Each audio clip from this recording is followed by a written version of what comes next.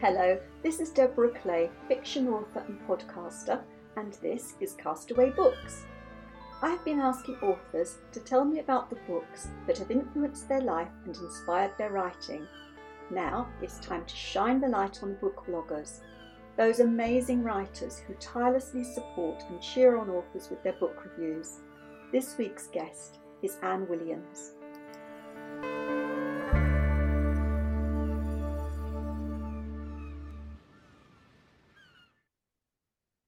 Hello, I am so delighted to meet Anne Williams because Anne, I'm afraid, is responsible for my very long to-be-read list because I think Anne and I like lots of similar books.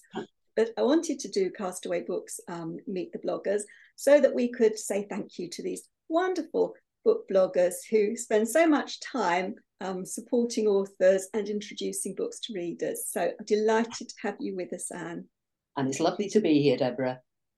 Tell us a little bit about being Anne, when it started, and then we'll go into your books. Oh, right. Well, I started being Anne. That was strange, didn't it?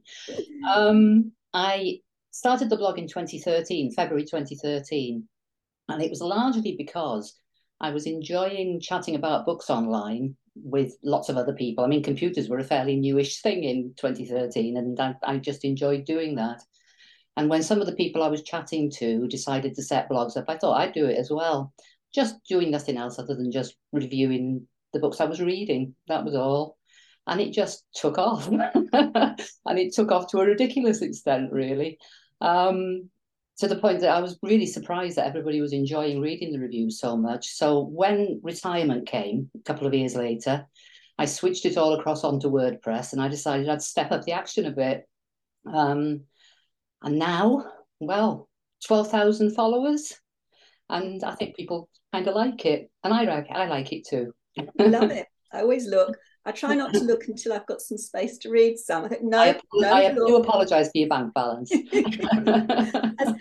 Just as I was waiting for you to join me, I was reading your review of The Lost Heir, which I right. take on holiday. I'd recommend that one. I love all of Jane Cable's books. Okay, well, shall we go straight into your first book? Certainly. My first book is The Weirdstone of Brinsingerman by Alan Garner. And I chose this one really because I didn't want to do Enid Blyton like everybody else does for their first book. Having said that, I was a fan of Enid Blyton. I remember Enid Blyton well. The famous five, I always felt more about George than I did about Anne. I always thought Anne was a little bit on the boring side. But I think what I gravitated towards more was the sort of magic and fantasy type books. I can remember loving the Narnia books. And obviously moved on to Tolkien like everybody else my age did at the time. And I think it all sort of stems really from the fact that when you're brought up in Wales, you're brought up on things like the Mabinogion, and you believe in dragons and fairies and the like. And it was just a natural extension, really. And what was so lovely about this book, and I think it's perhaps one of the lesser known ones of its kind, or maybe that's wrong of me to say that, but I think it is that it was grounded in reality. It was a really exciting story with two children. It was set around Alderley Edge, which was a kind of familiar backdrop. And it had an edge of darkness to it that was something that I just hadn't come across before. So I just thought I'd introduce it to other people. Bit of a step up from the famous five and their islands. And just a little bit. So how old were you when you were reading that? Do you know, I honestly have no idea. I mean, what I was thinking back about when I was thinking about children's books was I was thinking about the fact that I grew up among books. My mother always read to me, and read with me later when I was actually reading myself. And I can remember being surrounded by books because there were large floor-to-ceiling alcoves in the lounge that were full of books. And Mum used to belong to a book club that used to send her hardback books regularly that always caused a lot of excitement. And we used to enjoy that.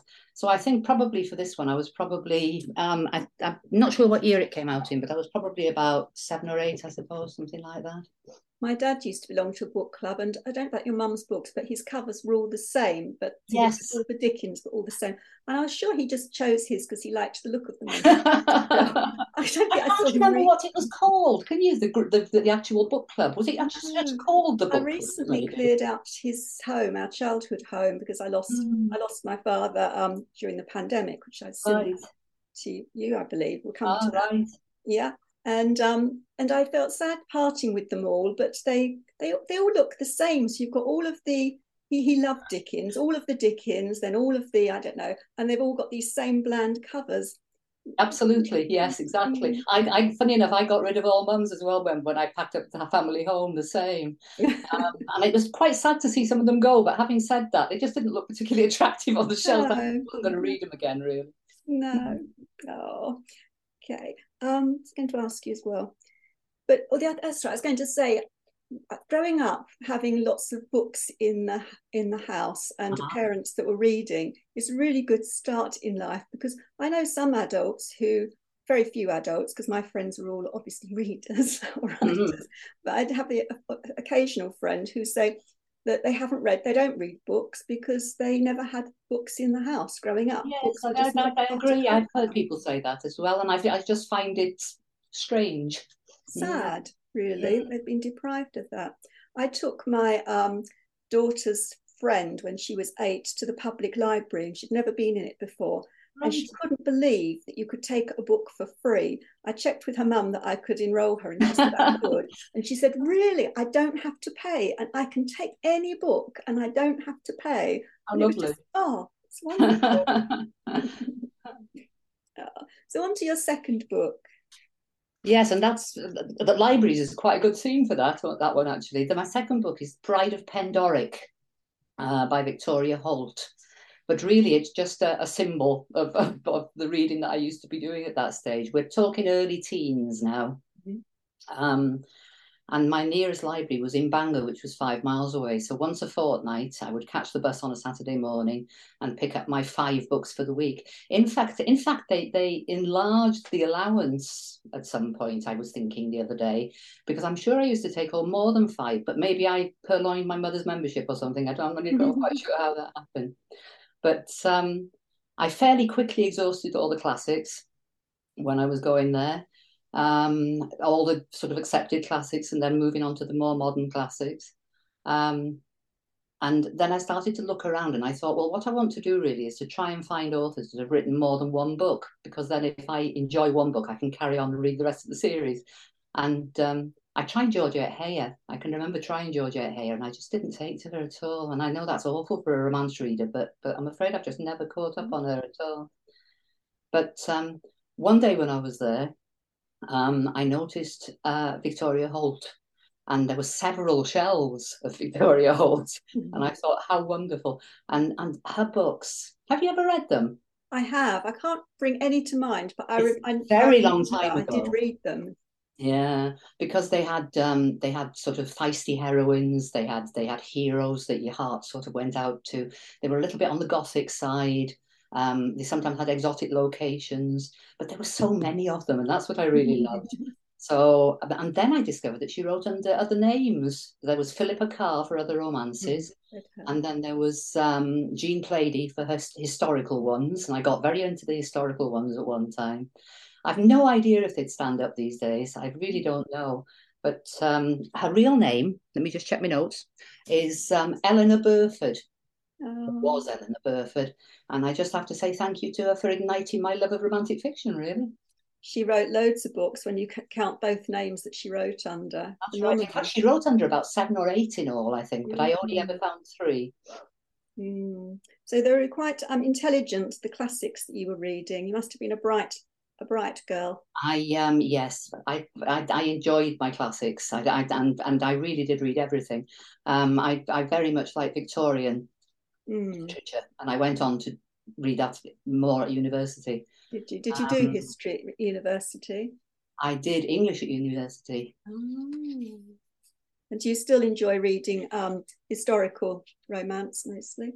I went off it for a while. I got very sort of romantic comedy-ish for a long time, but I've Mm. just reacquired my liking for it. There was a time when all I could read was dual time ones because I needed the modern thread to balance the historical. But I find I like straight history now as well, Mm. widening Mm. my taste again. I think you go through phases with reading, don't you? Yes, There yes, I are do. times when there's certain types of books that sort of suit your mood. Yeah, absolutely. You've got quite eclectic taste, really, haven't you? Yeah, I've had my moments. Well, your next book is one that I think all girls of about 15 when it Oh. came out. I think that was about sex education. So do tell us about this book. Something really strange happened when I finished university because obviously, if you're doing English at university, you do an awful lot of reading, and it's reading to deadlines and it's reading stuff that you don't necessarily want to read. And for a long time, it killed my love of reading altogether. I just didn't read for pleasure anymore. The only time I ever picked books up was when I was on holiday. I was working for the DHSS in Cardiff at the time and used to do a lot of holidays out to the Greek islands and whatever. And this was the year of the bonkbuster, as you said. Jackie Collins, your Harold Robbins, all those. But I mean, Shirley Conran was the one, wasn't she? Really? Nice. My mum read it and I read it, and I thought, look back, and I think to myself, probably wasn't so appropriate for me to read that. It was really quite quite hot, really, wasn't it? I was working out how old I was at the time, actually, because I noticed it was put out in 1982, so I would have been late 20s then, so not so bad for me. 82. Yeah. Was it only 82? No, it Yeah. was. I looked on Yeah, Fantastic Fiction this morning and it was 1982. trying to work out how. Well, I was older then. Yes, no, I was older then. Mm, Yeah, I was 22. I thought I was yeah. younger. Mm. Mind you, there were others before. Do you remember Mm. Jacqueline Suzanne? Yes, You yes. read her? And Harold Robbins was a bit And Harold Robbins was spicy. going before too. Yes, he Yes. was. The Carpetbaggers. Yep. And Sidney And Sheldon, that was another one. yes, who wrote Women as Substance? Barbara Taylor Bradford. I Oh, but liked she, her. she didn't do the open bedroom door bit, though, did No, she? no, she didn't. But there was a whole era of powerful Yeah, women, same wasn't era there? though. It was still the big books that you used to take on holiday. And Yeah, it was about 1980 when women were discovering their power in the workplace, and that's those right. books all Yes. came out, and I loved all of them as well. There was that bit of glamour about them as well, wasn't Mm, there? I mean, what we were watching on telly was your Dallas and your Dynasty and yeah, whatever, and it just sort yeah. of carried through into the books, really. Big shoulder pads. Yep, yep. I still have some somewhere. Up until about 1980, women didn't have much power, really, did they? You gave up work Oh, when you absolutely got not. married, or there was Yeah. an attitude that you ought to, an expectation that you gave up work once you got married or had children. There was a very limiting factor to women at work, really, because I can remember I knew I was ready for promotion when I was working in Cardiff. And I can remember seeing my boss and saying, is it not time now that you were considering me to go forward? And he said, not until you're 30. And it was that arbitrary that Do if you, I was a woman under 30, I wasn't fit to be a manager. do you think it's the assumption that you might have children? I suspect so. Because Yeah, my there's never much daughter's, chance of that, mate. yeah, my daughter gets very cross even now. She's 34 and she spent the last 4 years assuring people that she manages that she is not going to be having children. They can't say it Yeah. outright, but she doesn't want to have children. So, She wants a career. And she said, I know that they keep thinking, they hint that yeah. if you have children. Well, it'd be nice to think that that had changed, wouldn't it? Yeah, But it obviously hasn't. I No. don't think so. Yeah. I don't expect women to give up work, but they think, well, you're going to have time off on maternity leave, and you're Yeah, perhaps not going to have the full commitment because you've got that's to do right. both. Yes, I think you're right there. Shame. Okay, so on to your fourth book. Yes, the fourth book is Fast Friends by Jill Mansell.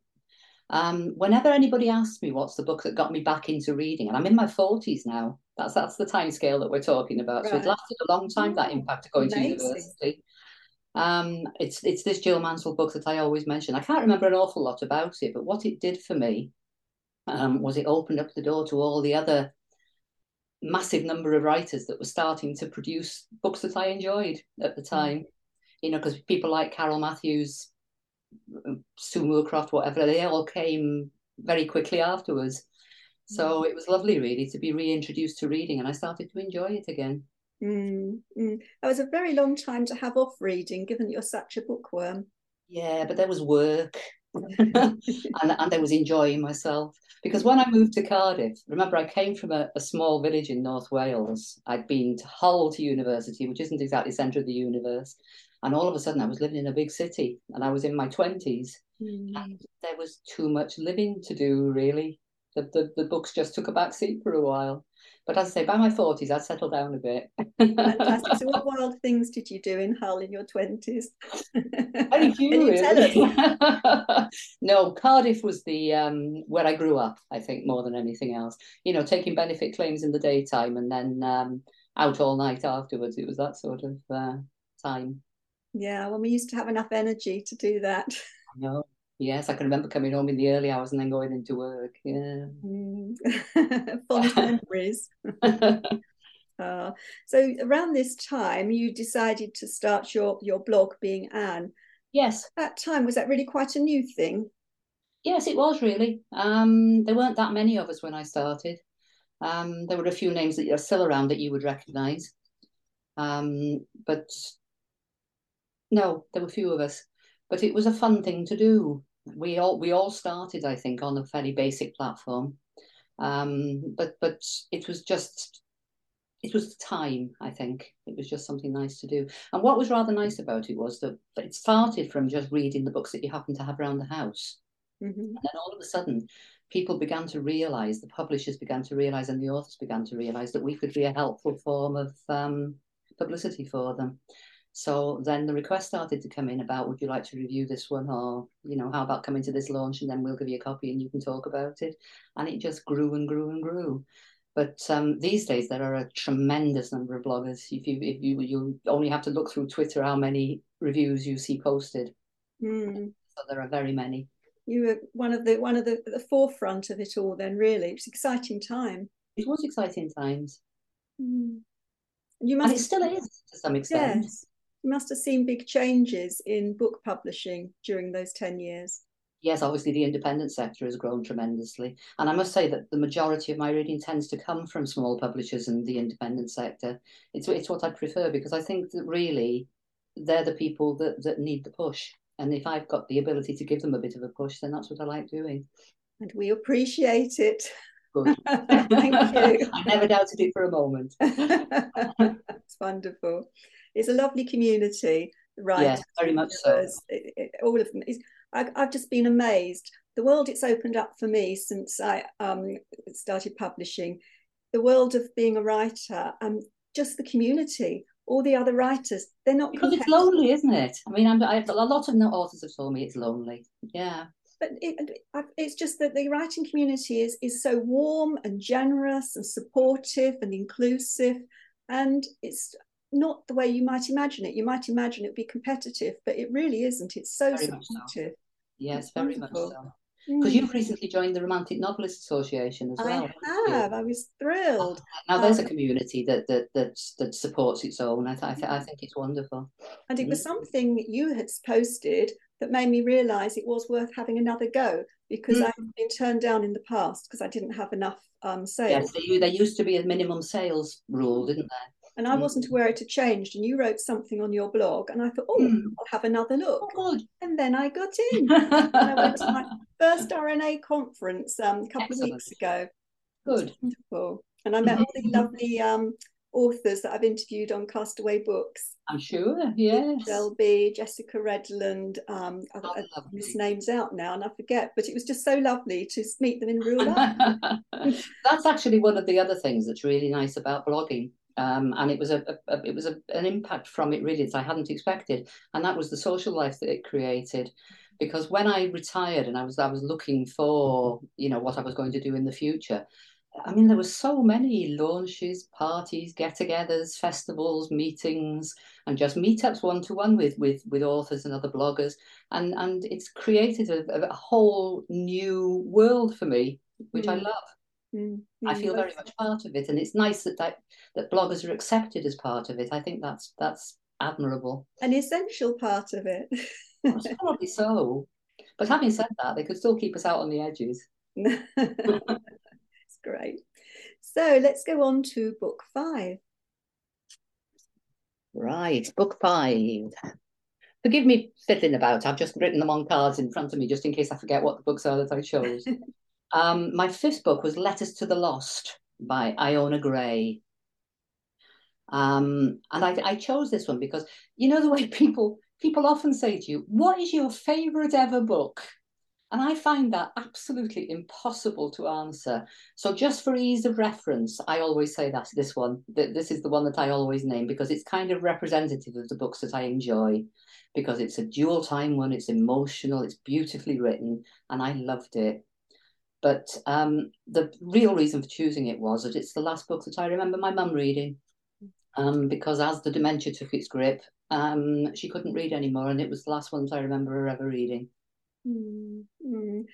That was around just before the pandemic, and I think you lost your mum during the pandemic. It was really difficult, that really, yeah, because obviously nobody had an easy pandemic, but it was just that she'd just got moved into a care home just before lockdowns started, and it meant I couldn't visit either, and she must have really wondered what on earth had happened. But she died the June of the first year of the Troubles. I had a similar experience. My lovely dad was diagnosed with Alzheimer's, and he was never too bad with it. Just his short-term memory was absolutely awful, but his Yeah. long-term, he knew who I was.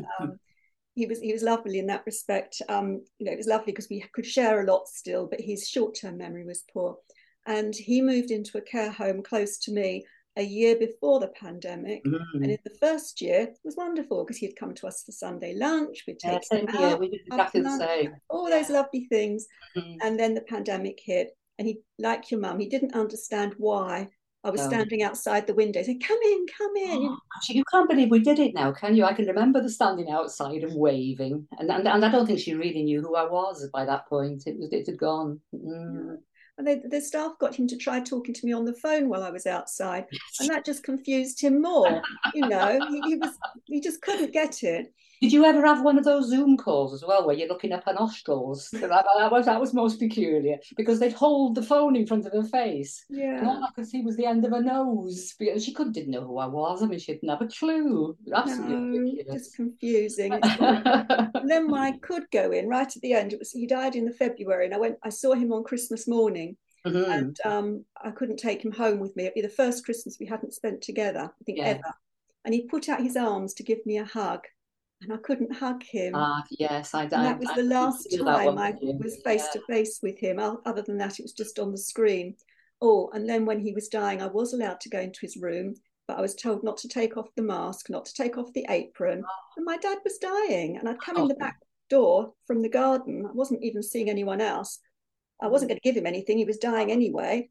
And as soon as she said, "Well, I'll leave you on your own for a bit." As soon as she went out the door, off came the apron and the mask. I virtually got onto the bed with him to give him a big hug. I didn't prepare.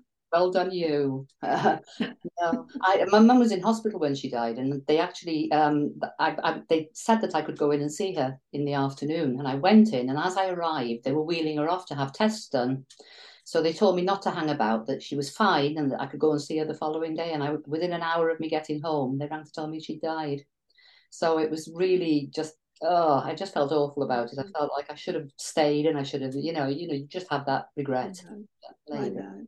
I know. I think back to it, and that was just horrible, horrible. But we did the best we could under the circumstances. We couldn't Absolutely. do any differently or more, could we? Absolutely, exactly. Oh. Well, we've got to end on a happier note than that. Yeah, go on, you must.